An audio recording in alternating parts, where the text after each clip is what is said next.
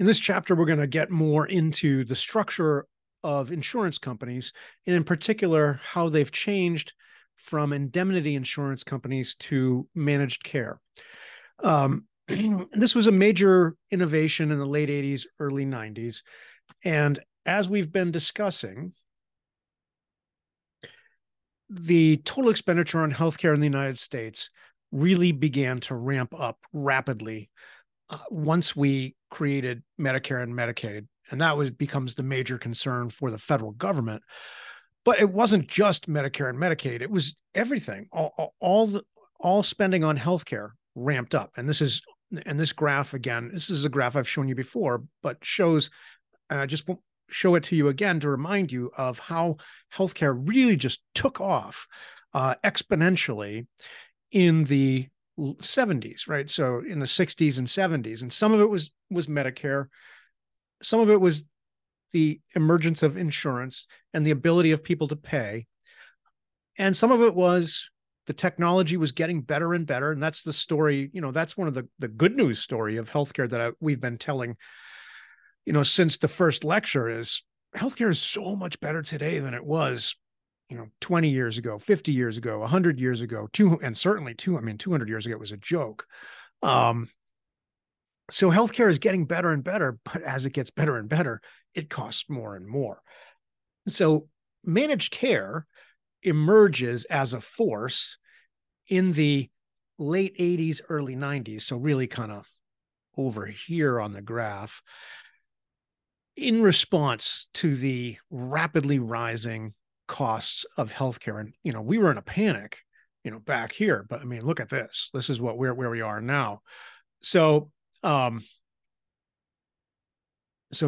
we talked about last time, TEFRA, the inpatient prospective payment system, was implemented in 1983. That begins a major innovation, shifting care from the inpatient setting, which is very expensive, to the outpatient setting, which is only expensive as opposed to very expensive, right? But at the same time, other forces are at work, better and better technology, which is also more expensive.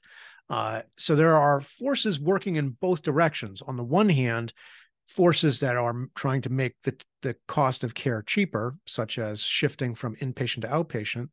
But on the other hand, innovation, new drugs, new treatments, all patented, right? Or mostly patented, and very costly to develop. Remember, we talked chapter 6 about the cost of developing a new drug as being close to $1 billion. So, this stuff is not cheap. It works, though, as opposed to, back in the day when our best answer was, got a fever? Well, I guess we'll just bleed you. So let's talk a little bit about the demand for healthcare. All right, so I'm going to do a little bit of very basic economics. So what I'm showing you here is a demand curve for doctors' visits. So what we have on the y-axis, the vertical axis, is the price of a doctor's visit. And on the x-axis, or the horizontal axis, is the number of visits that a person might want. So let's imagine, just for a second here, instead of doctor's visits, let's think about, imagine you are in a desert and your car's broken down. So you're in the, Death Valley out there in the Mojave Desert in California. And your car broke down and you have no water. And I drive up and pull up next to you, and you say, "Oh, thank God you're here. I'm out of water, and if I don't get any water soon, I might die." And I say, "Well, as luck has it, I am driving a water truck, and I'm willing to sell you, a glass of water. How much would you be willing to pay for a glass of water?" And after you get over being offended by the fact that I want to sell it to you, how much would you be willing to pay for a glass of water in the Mojave Desert? No one else is nearby. This is your only chance to get water. Well, if you don't get the water, you're going to die. So that first glass of water, you'd be willing to pay a lot of money for it. I mean, if it's the difference between living and dying, you'd pay just about anything. So I say, okay, I see that you're willing to pay that, $1,000 for this glass of water. What if I offer you 2 glasses of water? You say, well, I'm willing to pay $1,000 for the first glass, and that'll keep me alive for a while. So I'll take the. But who knows when someone will, someone actually nice will show up and maybe help me. So I guess I'd be willing to pay $900 for the second glass. So the first glass would be up here at 1,000. The second glass would be, so now we have one glass. We draw a line down to the x-axis where we say, okay, that'd be one, right? And then two is a little less, right, for two. And then I say, well, three. And you say, okay, well, now, I'm feeling a little safer. But so I'd be willing to pay a little less for 3, 4, 5. If I offer you to 100, you'd be like, all right, well, 100 glasses of water is probably, maybe more than I need, because, hopefully at some point somebody's going to come along and take me out of here.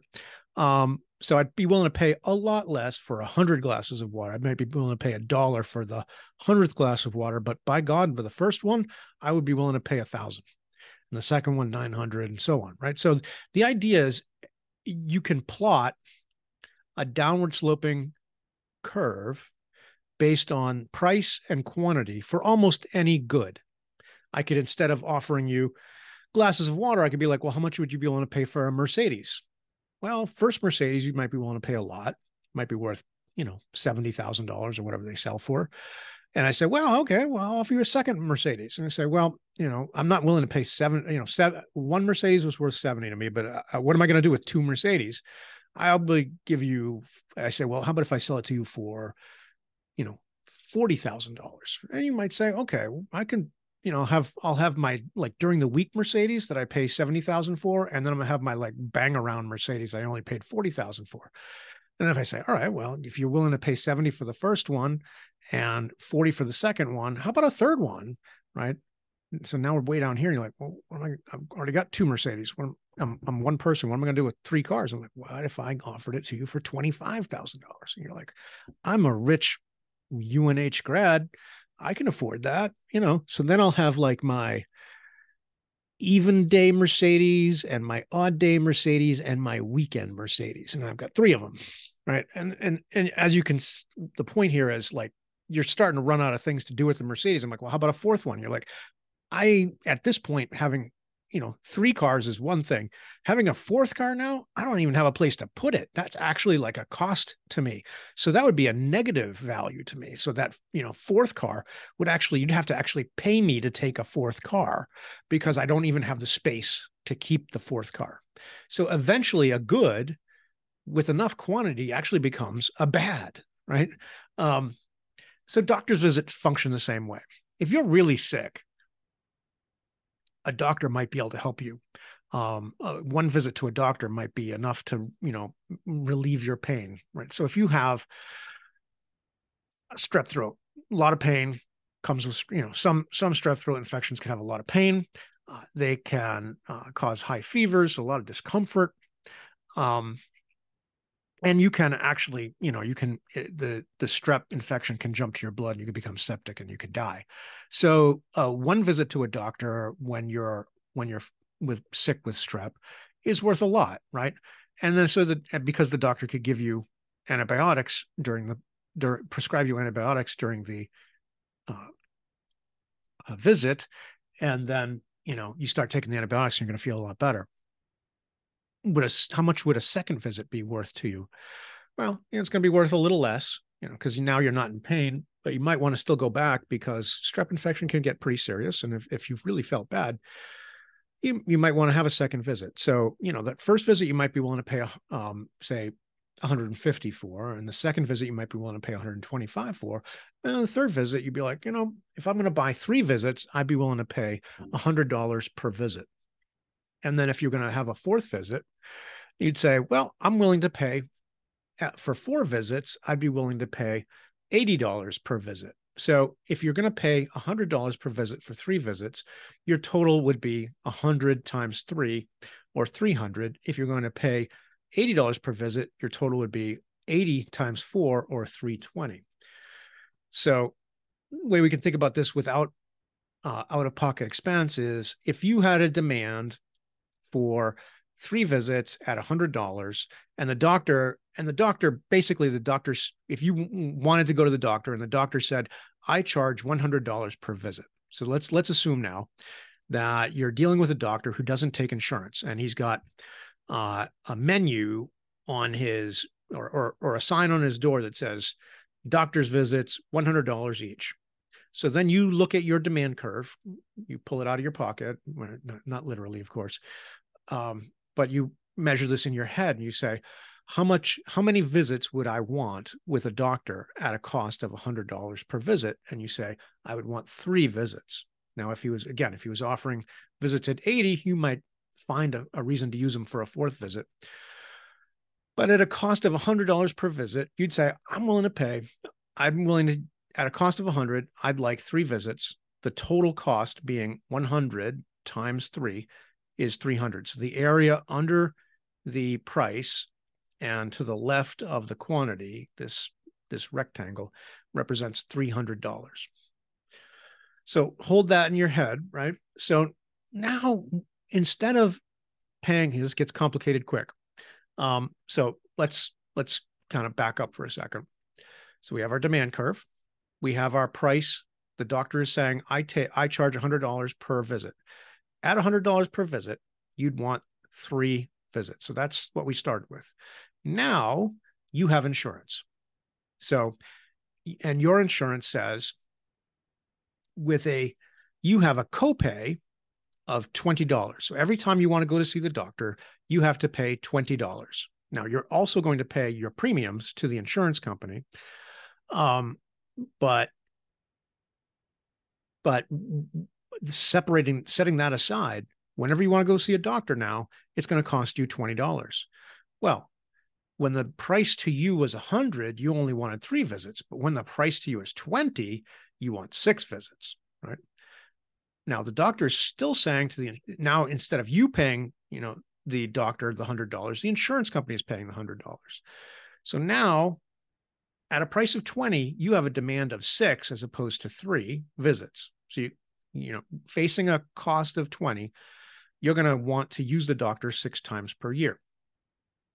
At a cost of 100, you'd only want to use them 3 times a year. Here's the thing. The insurance company now pays $600, $100 per visit times 6 visits. So their insurance company pays this whole amount. You pay 20 times 6 or 120. So the full cost of the is 600, but you're paying 120. So insurance is paying 480. 100 minus 20 is 80 times 6, right? 80 times 6 is 480. So the insurance company pays 480, you pay 120, the doctor gets 600. Now here's the thing. If you had to pay the full price of the care, you'd have only gotten, remember, you would have only gotten 3 visits if you had to pay the full price of the care. But when you're only facing a $20 bill, you use the care, you overuse the care. You use it beyond what its value is. The real value of the visit is $100, but to you, it only costs 20. So you overuse this resource. And there's this green triangle here, this kind of swamp green triangle, represents the portion of the 600 that is just waste and as a result of you overusing. So the area of this triangle would be, it's 80 high, right? It's 80 high, and then it is 3 wide. So that's 3 times 80 is 240, and then half base times height. So 240 divided by 2 is 120. So $120 worth of waste comes into the system because you're making decisions based on the price you pay rather than the full price of the care. Now, here's the other piece of this, though. You're like, wow, I'm only paying 120.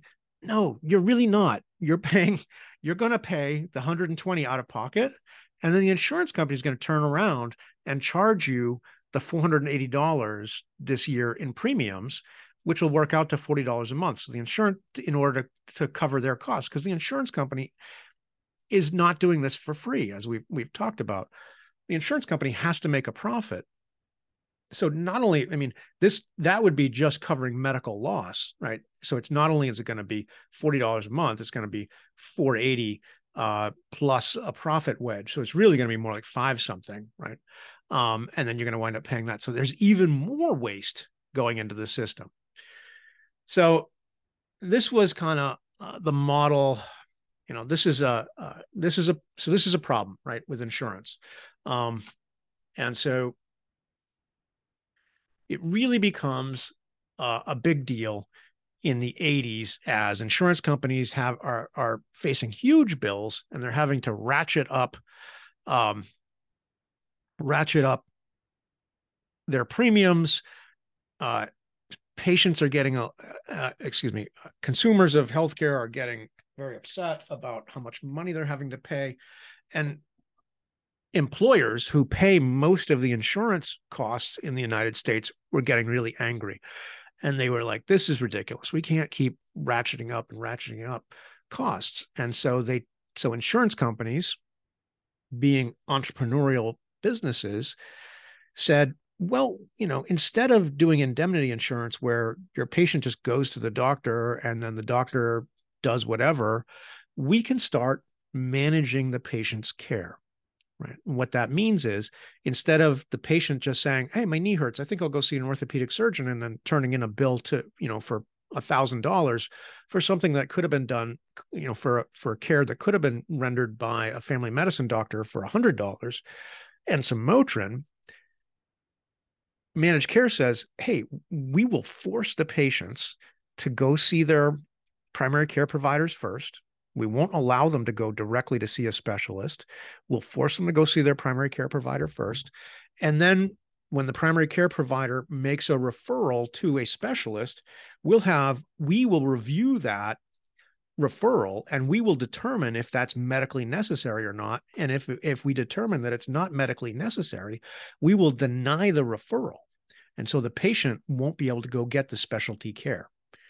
Now, as you can imagine, doctors, especially specialists, really didn't like this.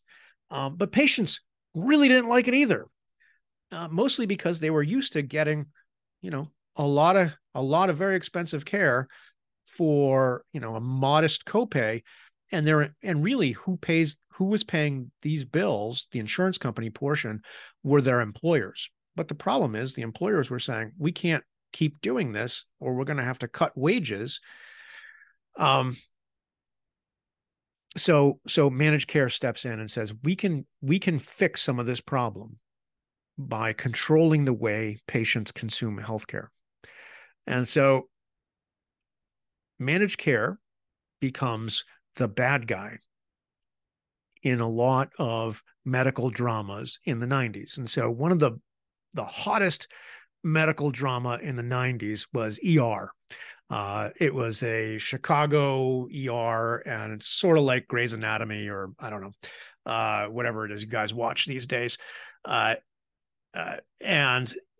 you had George Clooney, right? You had I forget what this guy's name is, but his character on the show was Mark Green, and he was the co-pilot with in the original Tom Cruise jet movie there. I'm blanking I'm really bad at all these stars. My wife always knows the names of everybody, and I just like, I don't know who that person is, and she's like, of course, she's been in like 87 movies that you like or whatever.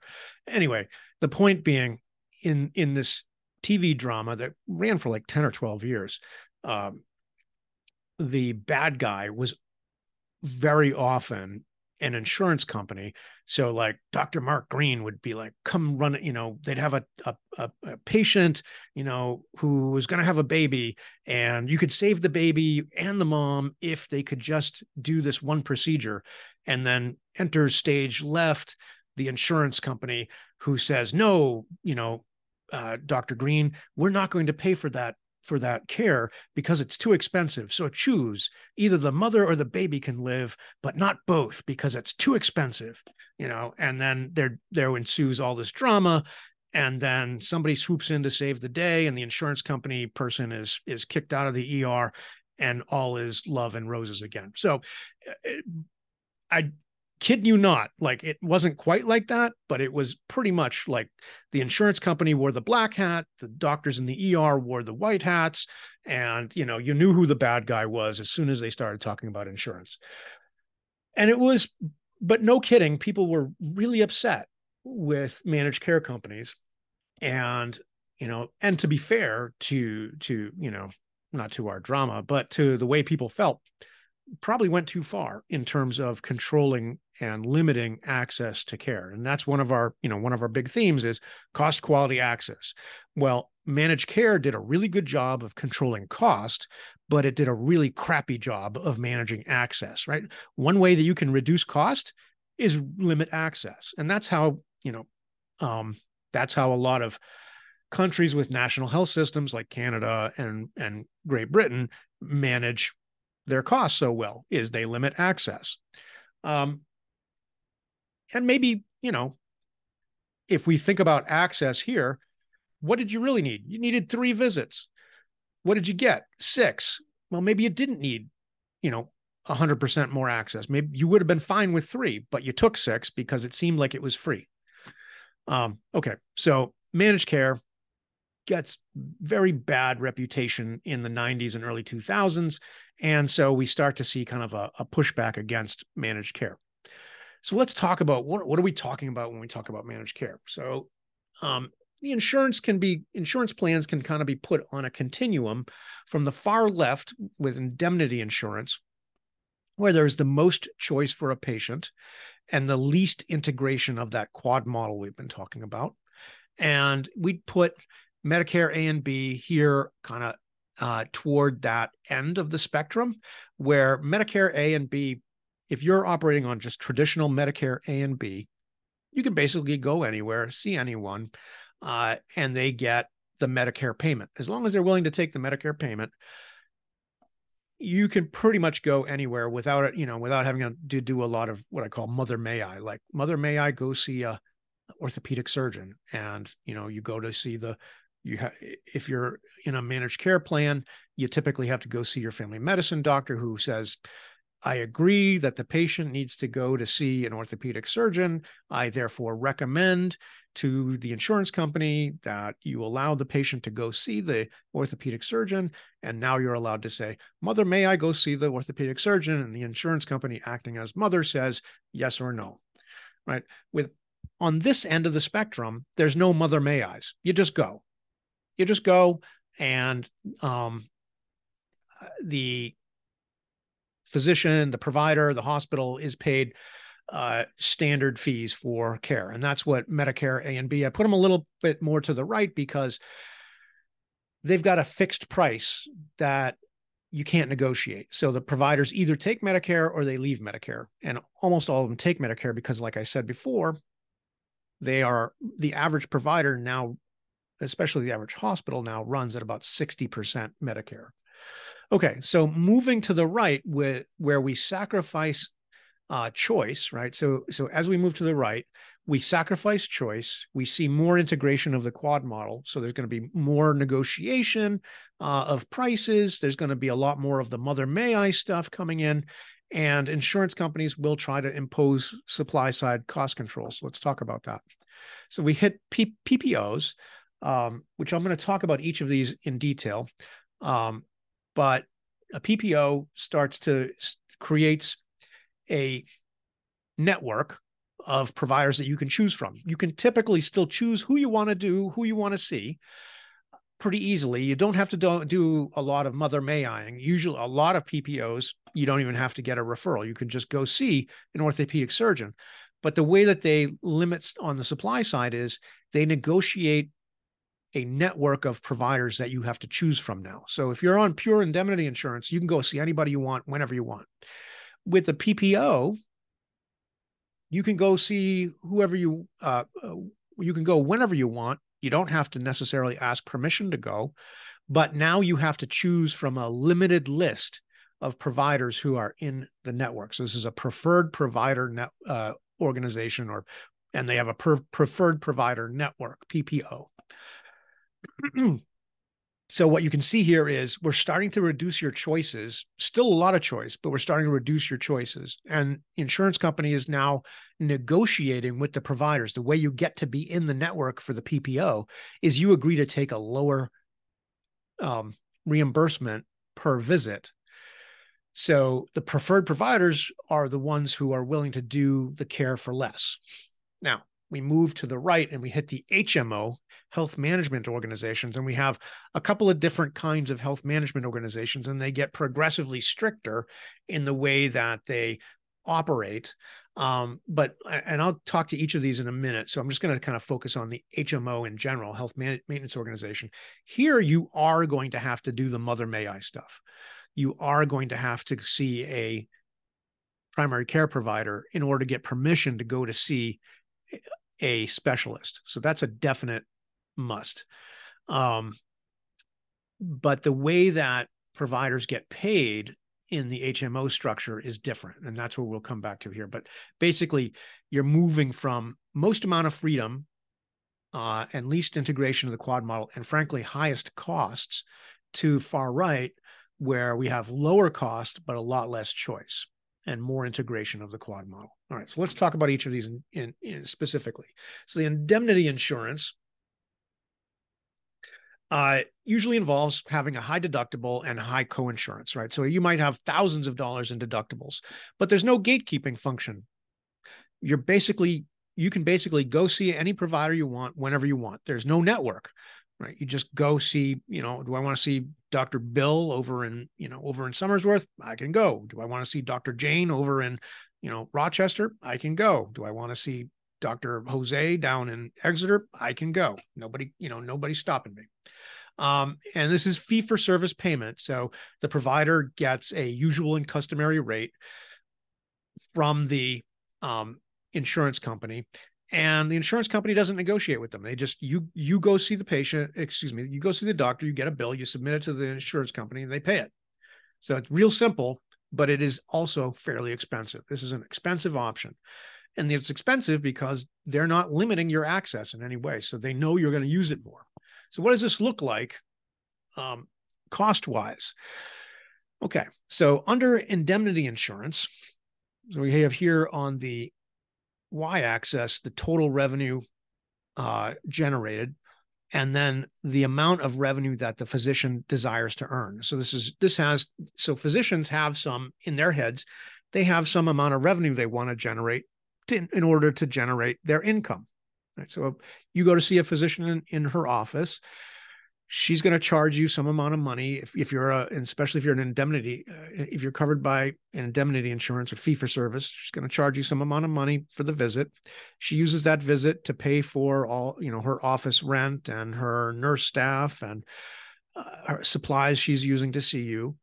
And then whatever's left over, she gets as income. So she's got some amount of revenue that she wants to generate. And we're going to call that horizontal line here, right?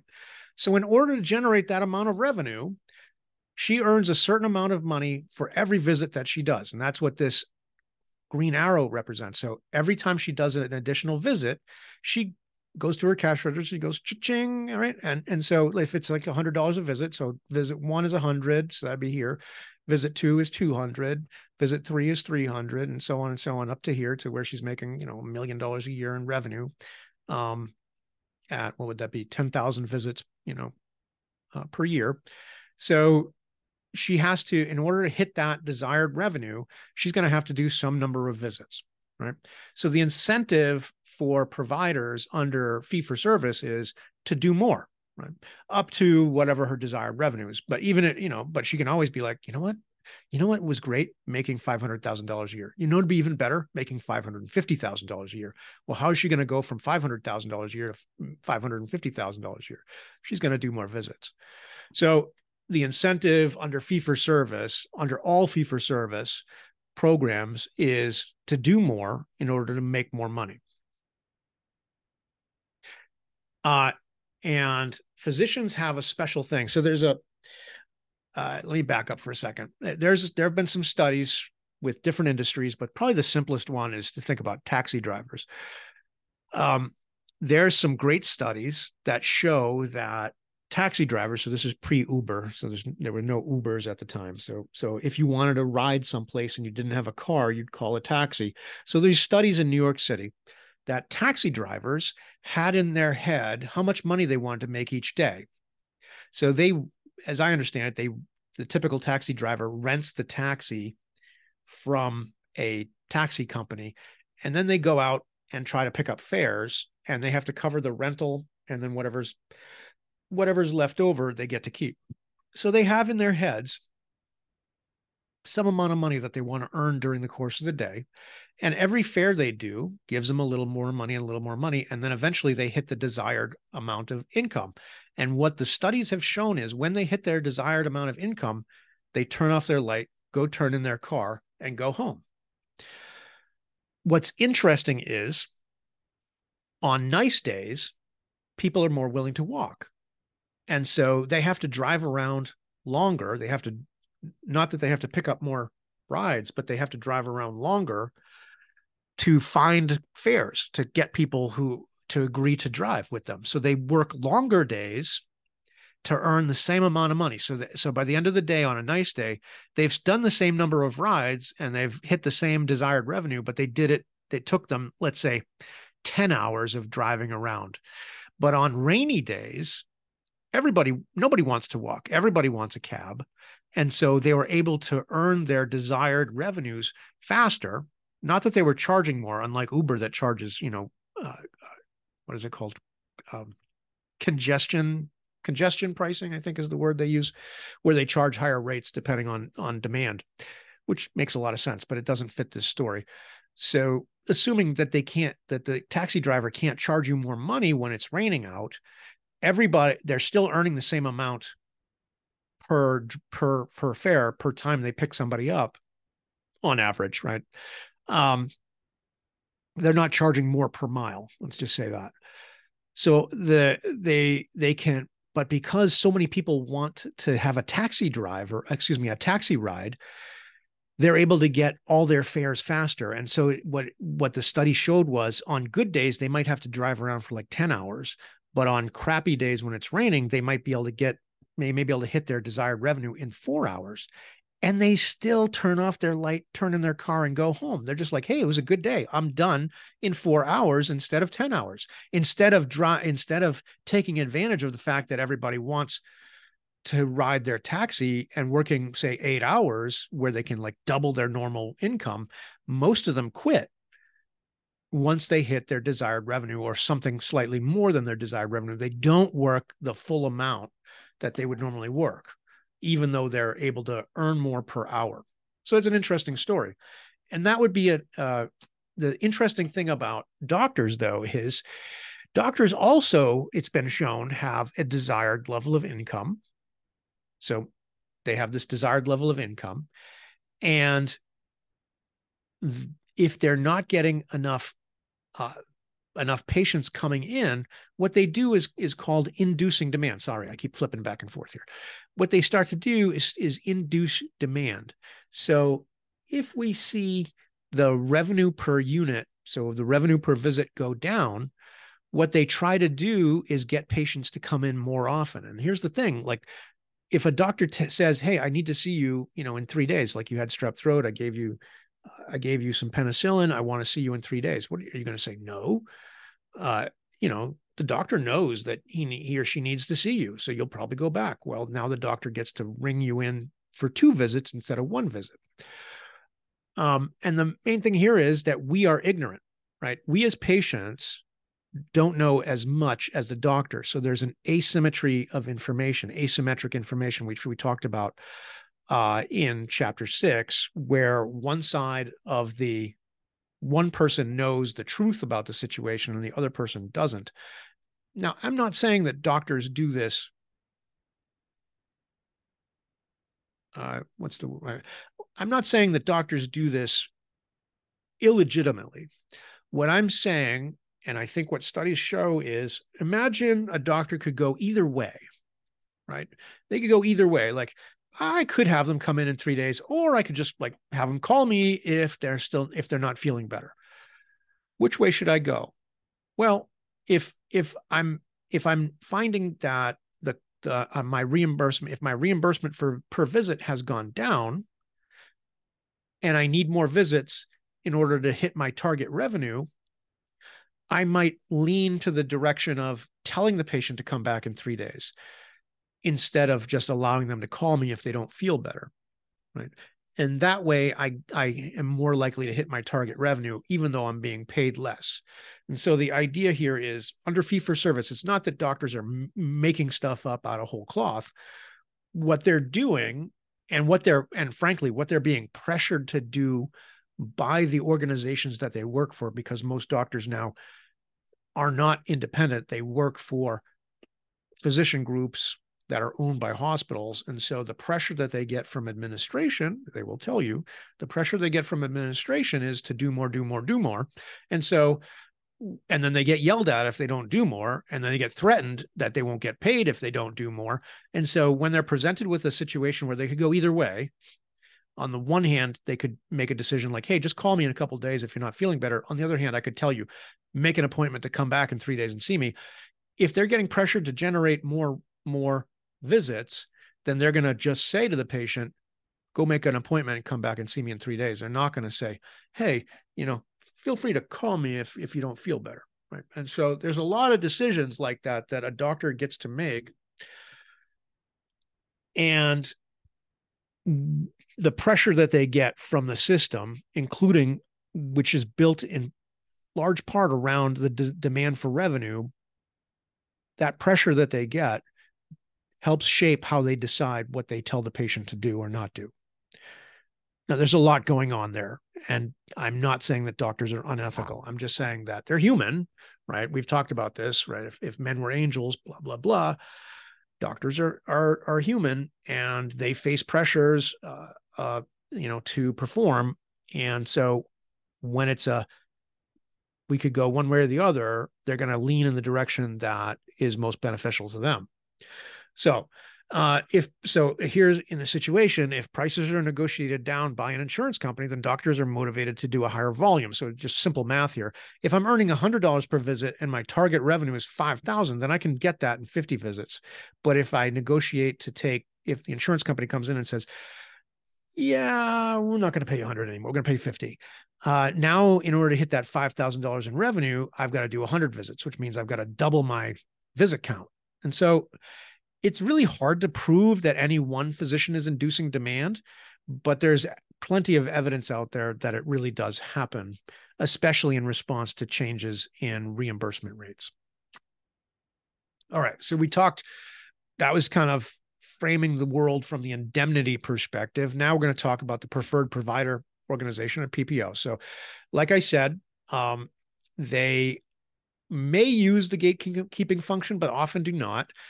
The main thing that they do is they create networks. So they recruit a network of providers. This becomes the these are the preferred providers. And so the insurance company negotiates a contract with this panel of providers and who agree to take lower rates, right? So lower cost per visit to the insurer. And you can have a narrow network when the PPO creates a very narrow number of providers and says, so instead of building a network of 50 doctors, they build a network of 10 doctors, and they're able to get even deeper discounts from these 10 doctors because they say that instead of saying, hey, we've got 1,000 patients to the 50 doctors, they say we've got 1,000 patients, and the doctors are like, all right, 1,000 patients, and there's 50 of us. So that's going to be 20 patients for each of us. Well, I'll give you a small discount, if you're going to direct some additional patients to us. But if the insurance company now says, hey, I've got 1,000 patients and I'm going to pick 10 doctors to be in the network, which of you guys wants to be in the network? Now that starts to sound more appealing, because instead of getting 20 extra patients, you're likely to get an extra 100 patients.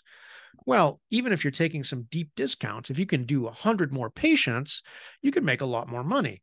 And so providers who are willing to do that extra work at lower prices can be part of this narrow network. Now, what does this mean for a network mean? Well, you're in the network or you're out of the network. If you as a patient are using a PPO and you want to go see an orthopedic surgeon, you get a list of orthopedic surgeons that are in the network, and then everybody else is out of the network. The PPO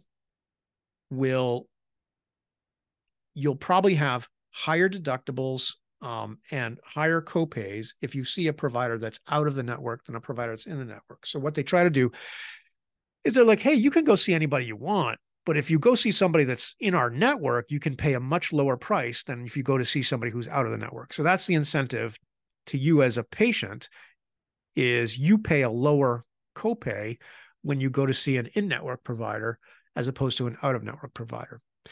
So they use tools like deductibles and coinsurance, copayment and coinsurance. Kind of copayment is a fixed dollar amount, coinsurance is a percentage. It's the same thing. If you go to an in-network provider, you'll have a lower coinsurance amount. If you go to an out-of-network provider, you'll have a higher coinsurance amount. And so that's how they motivate you to use the in-network providers.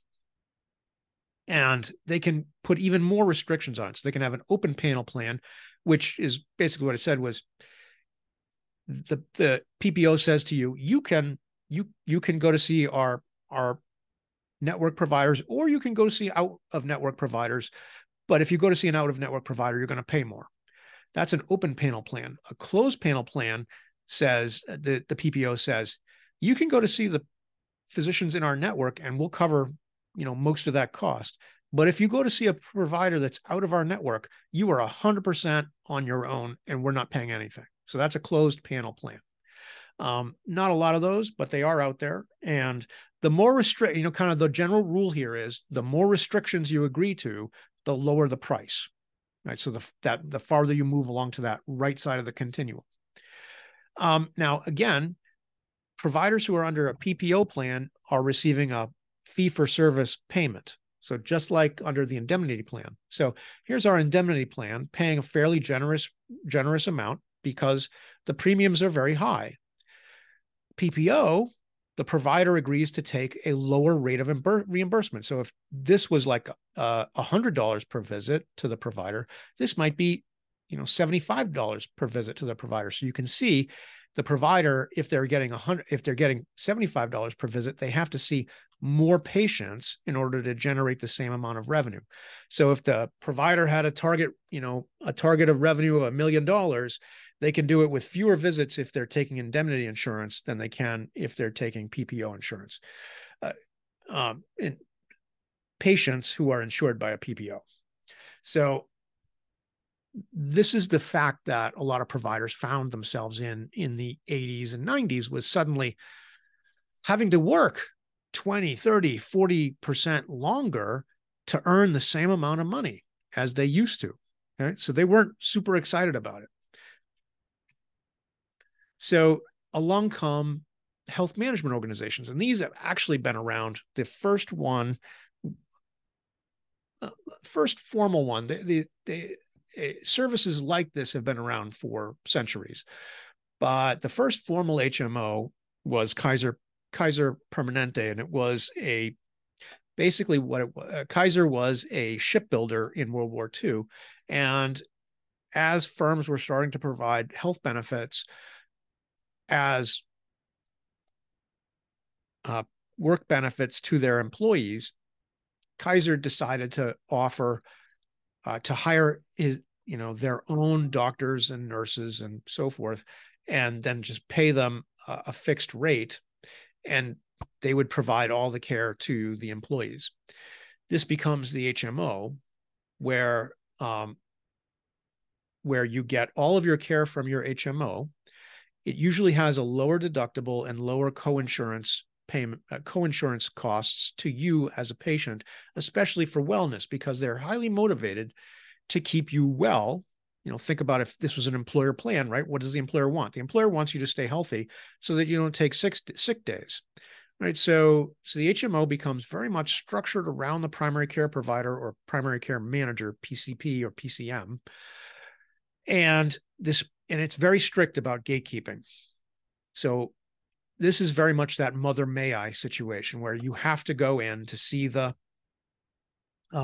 primary care provider before you can get seen by a specialist. So this is one of the ways that they control costs.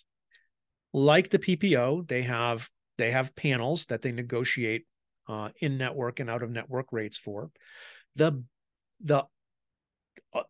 biggest difference is the way that the providers are paid in an HMO.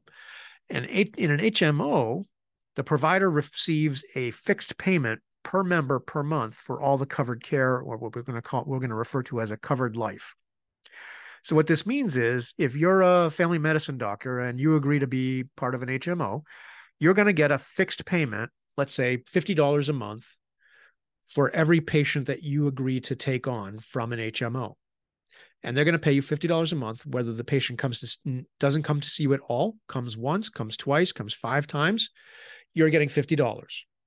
So if they don't come at all, that's like $50 free in your pocket. If they come once, that's $50 per visit. If they come twice, that's $25 per visit. If they come 5 times, that's $10 a visit, right? But you're getting $50 regardless of how much they use. So what's your incentive? Well, your incentive is to try to keep them well so that they don't come in 5 times. So they preferably don't come in at all, and then you just keep pocketing $50 at a time. So in this version, right, the total revenue is completely independent of the number of visits. So you're going to get a fixed amount of revenue, let's say $50 per member per month. And you need to, in order to hit your target revenue, you just have to sign up enough patients so that you get the target revenue you want. So if you want $1 million per year and you get $50 per member per month, well, that's $600 a year, right? 50 times 12 is $600, and $1 million divided by 600 means you need to take on 1,667 patients.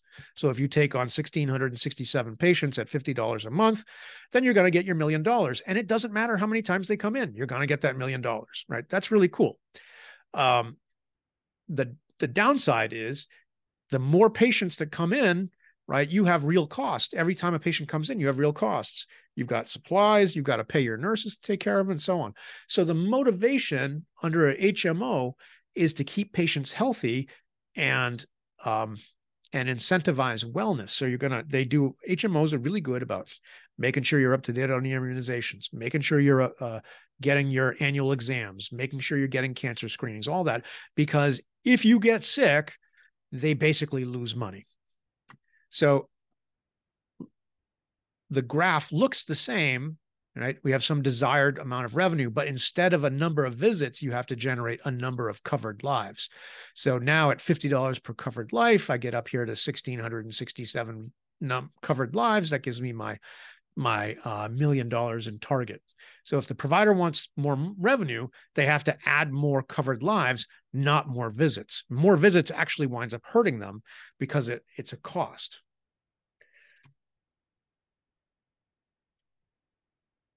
All right, so there's some variations on HMOs, and they are, the staff model is probably the strictest. This is where the HMO actually hires all the physicians. The physicians are on salary, and so they don't actually have to worry about the per member per month. They're just getting a salary, and they don't make more and they don't make less depending on who they see. The group model is the HMO contracts with a multi-specialty physician group. So now we have 2 separate entities. We have the HMO, that's the insurance company, and a multi-specialty group, meaning a group that's got like some primary care, some orthopedics, some cardiologists, so on and so on. And the group agrees to take on that. This is where we have this model, where the group agrees to take on some number of covered lives at some per member per month in order to generate their desired revenue. And they're taking on the risk that some of these patients will get sicker or less sick. And so the HMO basically writes them a check each month for however many patients they have at the per member per month rate, and says, here's your check. It's all you're getting. Don't call us for any more money. And if you can take care of the patients for less than this, congratulations. And if you have to If you find out that these patients are sicker than what we thought, too bad for you. That's a bit harsh, and that's not exactly how it works, but that's the essence of the model, right? So the group model, we have a HMO is separate from the providers. There's a big group of providers that all kind of agree to take on the risk of the patients being sick. The third version is the network model, where the HMO, instead of contracting with one group, contracts with multiple groups. And typically the contract is with the primary care practice that receives the capitated payment, and then they have to pay for specialty care out of that bank that they receive. And again, the incentive is to minimize specialty care utilization. And then finally, the independent practice model, sort of like the group model, but the group that the HMO contracts with is a contractual organization made up of multiple independent providers and provider groups. So the group is sort of a made up virtual organization, sort of a joint venture maybe kind of thing. So kind of to understand this, the strictest version, the most integrated version is the staff model. The loosest version of this is the independent practice model. As a patient, it's all the same, right? As a patient, it's pretty much all the same from your side. It's just different in terms of how the providers are reimbursed. All right. So a big thing that's happening today in healthcare and is part of the movement towards health reform is value-based contracting. And just to understand this idea, what do you want when you decide I need to go to a doctor? Do you want doctor's visits? Is that what you want? And yes, but that's not what you're after. What you're after is to be healthy, right? It isn't that you know what would make me happy? More doctor's visits. You know what actually makes me happy? Not having more doctor's visits. I don't like going to the doctor. I would much rather do something else. Take a walk in the woods, watch a movie. Like one of the last things I want to do is go to get medical care. Right? So the basic idea of value-based care is we're going to pay you for the thing that patients want, which is to be healthy. We're not going to pay you for the inputs, the visits, the scans, the surgeries, and so on. We're going to pay you based on keeping our patients healthy. So that's really when people talk value-based care and value-based contracting, that's what we're really talking about is we're trying to buy the thing that patients actually want, which is to be healthy, not the things that are done to them to make them healthy. So value-based contracting is a pretty common hybrid model, especially for PPO contracts. And basically the idea is the insurance company identifies who's reliant on that network or group. And so and I've kind of talked about this in a previous lecture, I think in chapter 6. But to basically say, all right, we've got this 1,000 Dr. Jones, we see that you have 1,000 patients of ours that are the insurance company says that are our clients. They're paying us for insurance. We see that you have 1,000 of them. Last year, they spent a total of $1 million on healthcare. What we'd like to do is contract with you to ensure to reduce their medical spend. And so you're going to use some resources to try to figure out how to make that population of 1,000 people who are reliant on you healthier so that they spend less money. And if we can get them, and if next year they spend less than $1 million, we will share that savings. So it's called shared savings. Right? So if they spend $900,000 instead of $1 million, let's say, just for simplicity, we'll split that 50-50 with you. So if you can get them to spend $900,000 instead of $1 million, you're going to get a bonus of $50,000. And so but if things go bad, then, if they wind up spending $1.1 million, no harm to you. We'll be disappointed, but we're not going to take any money from you. So that's upside only, where if there's a savings, then you get a bonus. But if there's a loss, you don't have to share in the loss. There are also two-sided contracts where if the spend goes up, you get a penalty. All right. So accountable care organizations, kind of quickly mentioned this before. These are organizations that can either be an actually integrated system. So like MGB is an ACO, Mass General Brigham. So it's because it's got a whole bunch of different practices. It's got a whole bunch of big hospitals and little hospitals and everything in between.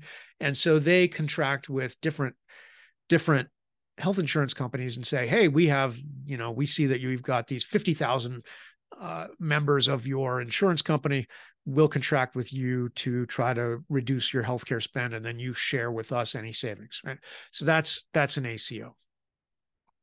All right.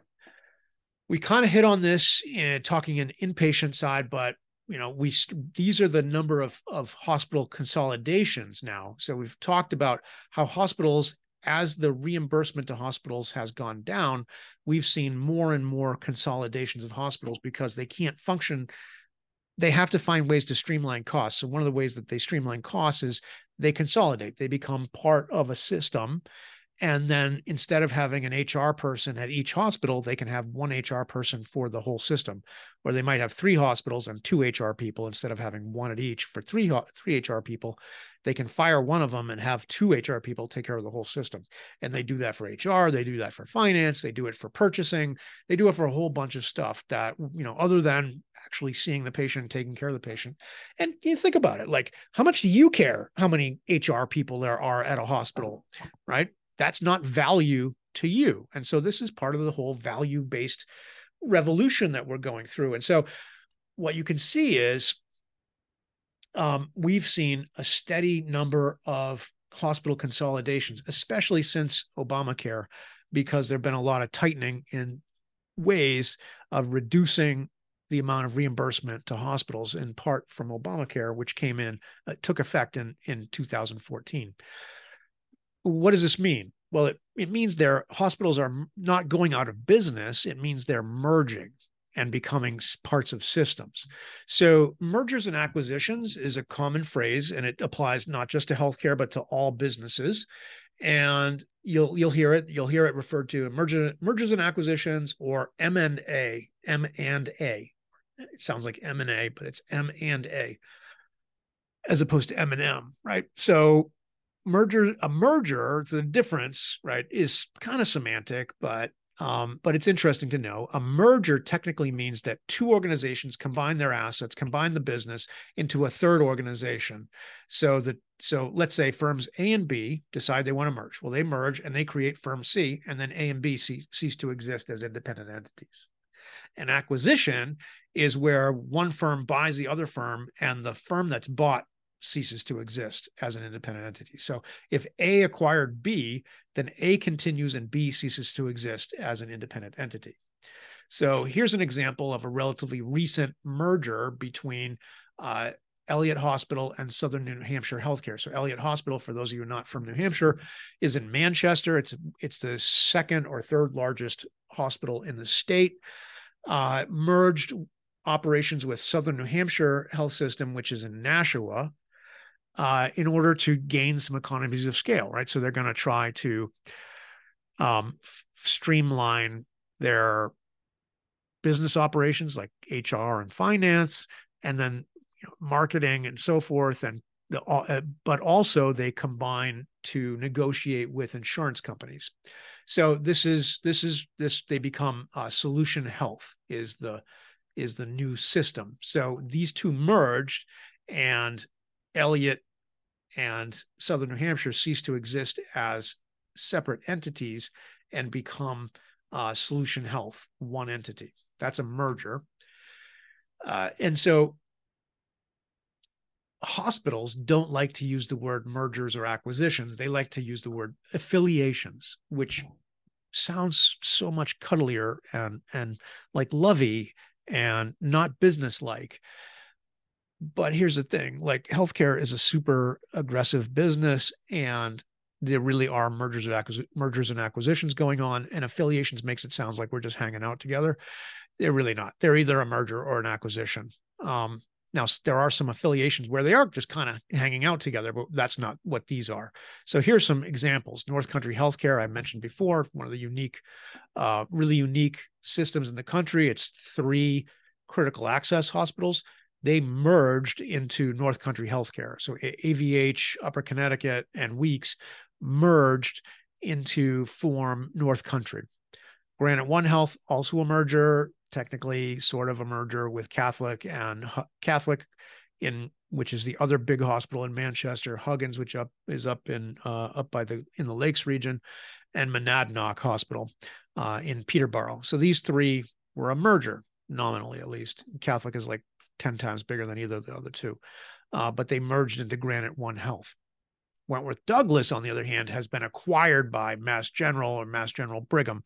And if you go by their hospital now, you can see they're starting to put new signs out saying that they're, it's Mass General at Dover, or Mass General at Wentworth Douglas kind of things. Solution Health, again, a merger. Frisbee Hospital, which is a small hospital in Rochester, was acquired by HCA, which is a national for-profit hospital chain. So they were acquired. That wasn't a merger. They were acquired. LRG Healthcare was a couple of small hospitals in the Lakes region. They basically went bankrupt and got acquired by Concord Hospital. So they're now under Concord Hospital. Exeter Hospital is in the process of basically selling itself to Beth Israel Deaconess Leahy system. So those are some examples. So when you hear healthcare organizations talking about affiliations, they usually mean mergers and acquisitions, or they mean an alliance. So, and this is why I don't like them using affiliations, because you can't tell. Are they like formally becoming one entity, or are they just kind of working together nicely? So Mass General has a number of affiliations with hospitals in New Hampshire and Maine, where they have basically a contractual relationship where Mass General might send providers up to provide services that the local hospital is having a hard, maybe couldn't provide on their own. So like maybe some sort of super specialist, like a pediatric neurology care or something like that. So they have an alliance where a Mass General physician 1 day a week comes up to, say,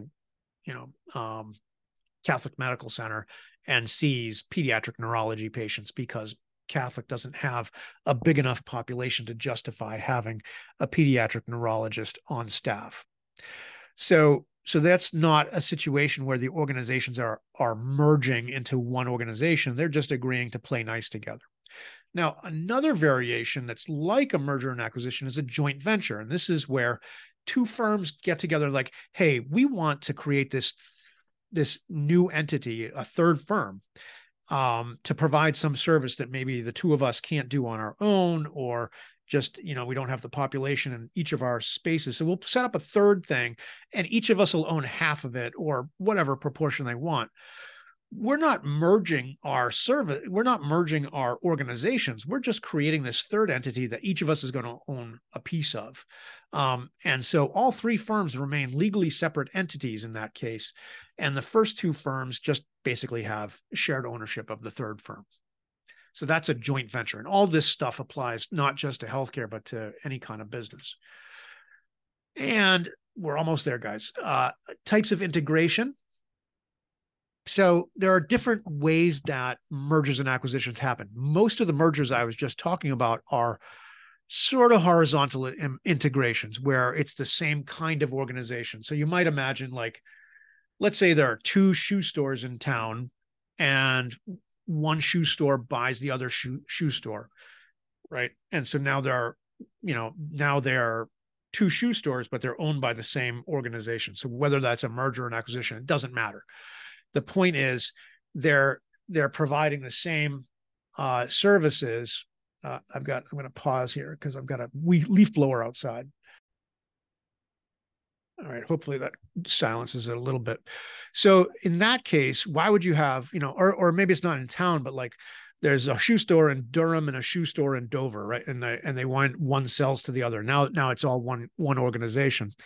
Why would they do that? Well, it's that goal of economies of scale, right? So if I'm now two shoe stores, I can get rid of the HR people from the other store. I can get rid of the finance people from the other store, and I can run HR and finance from one. But that's one way to get economies of scale.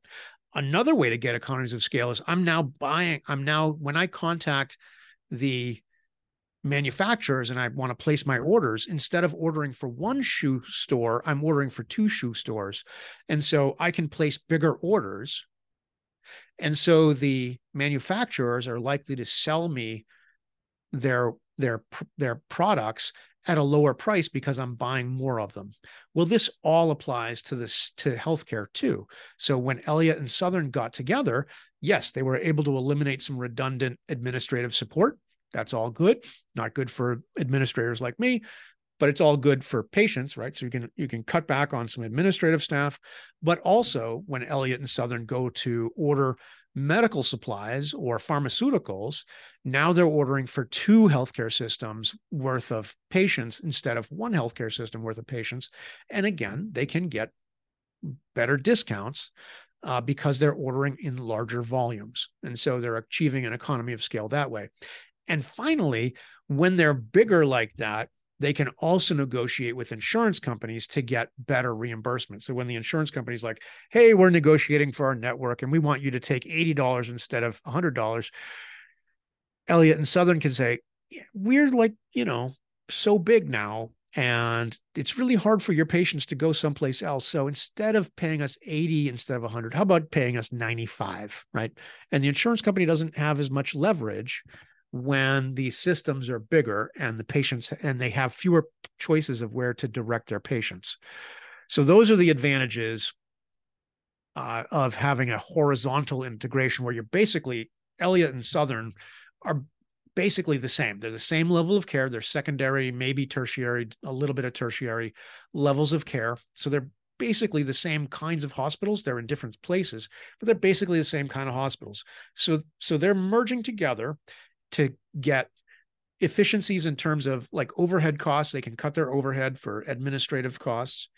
They can buy their supplies at cheaper rates because they're ordering in larger volumes, and they can negotiate better with the insurance companies. So those are the three elements that are beneficial to a horizontal merger. And this applies to any business. That's why I use like shoe stores, easy to understand. Now, a vertical integration is when you buy, when organizations merge and they have different roles in the chain of value. So for example, if Nike were to, so Nike makes shoes, right? And if Nike were to buy DSW, the chain, it's like a national chain of shoe stores. So Nike makes shoes, but it doesn't, except for a few outlet stores, it doesn't really have like a big retail operation. It mostly sells its shoes to retailers who then sell the shoes for them, right? So they're a wholesaler who sell their wares to retailers. But if Nike was like, you know what, we're going to go ahead and get into the retail business, and so they buy DSW and they turn it into the Nike shoe store. Now Nike makes shoes and they sell them at a retail level.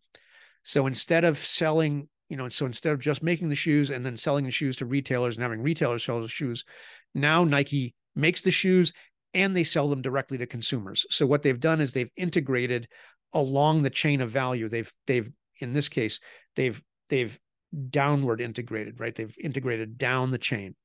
So the goal is to try to capture more value in the chain. So an example is MGB, Mass General Brigham, acquiring Wentworth Douglas. Wentworth Douglas doesn't have anywhere near the capabilities of MGB. MGBs are quaternary, tertiary, and quaternary. Mass General is a tertiary and quaternary hospital. Wentworth Douglas is a secondary, maybe a little bit of tertiary care, but primarily it's a secondary level of care, right? It's your strokes and your knee replacements and stuff like that, but they're not doing heart lung transplants at at Wentworth Douglas. They are at Mass General. So what are the benefits? So in reality, what MGB needs is it wants to do the tertiary and the quaternary care. It doesn't really want to do a whole lot of primary and secondary care. It does do some, but it doesn't want a lot. What it really wants is for Wentworth Douglas to identify people that need tertiary and quaternary care and send those patients to MGB to get this higher level of care. So Wentworth Douglas sits at this secondary level, primary and secondary level.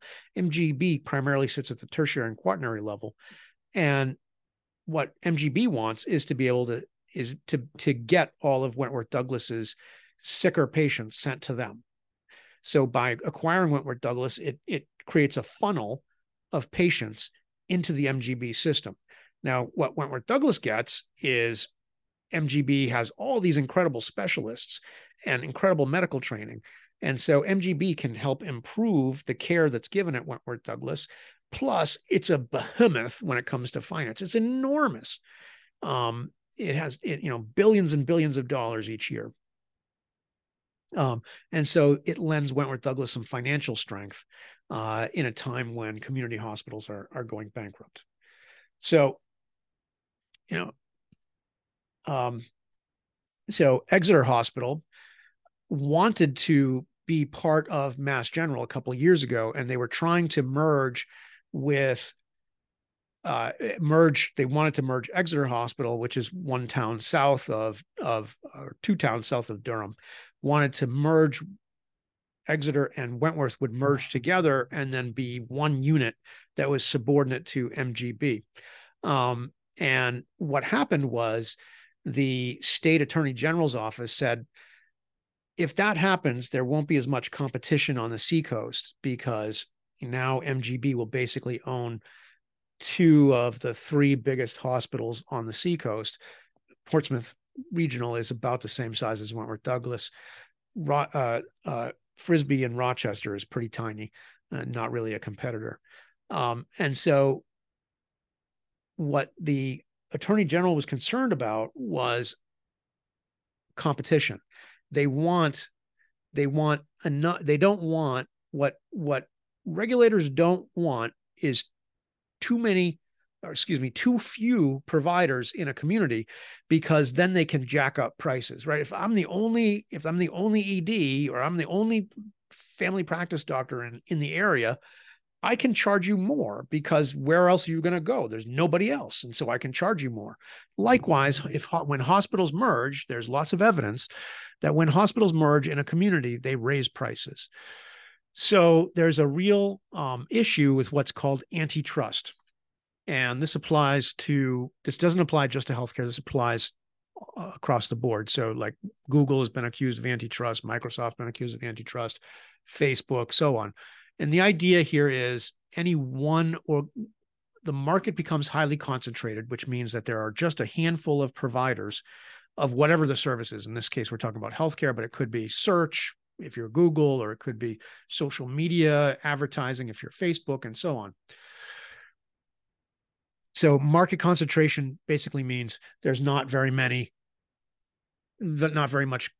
competition. And as a result, firms can get into what's called anti-competitive behavior, which basically means they start jacking up their prices by refusing to compete. So the two entities that really deal with antitrust are the Federal Trade Commission and the State Attorney General. So what I said before was the State Attorney General in each state manages. States vary. In New Hampshire, the State Attorney General addresses these sorts of issues of mergers and acquisitions, and they study whether there's sufficient competition in a particular industry or not, if two firms were to merge.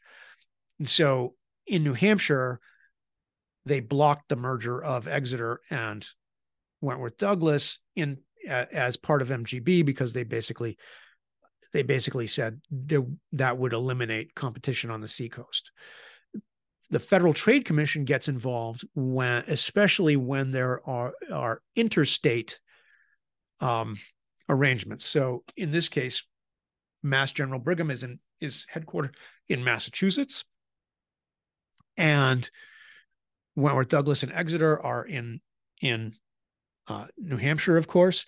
And so now you're going across state lines, and so that's where the federal government can get involved under the Constitution, because the federal government is authorized to regulate trade between the states. So the FTC, or the Federal Trade Commission, oversees antitrust for firms that operate at a national level, or at least an interstate level.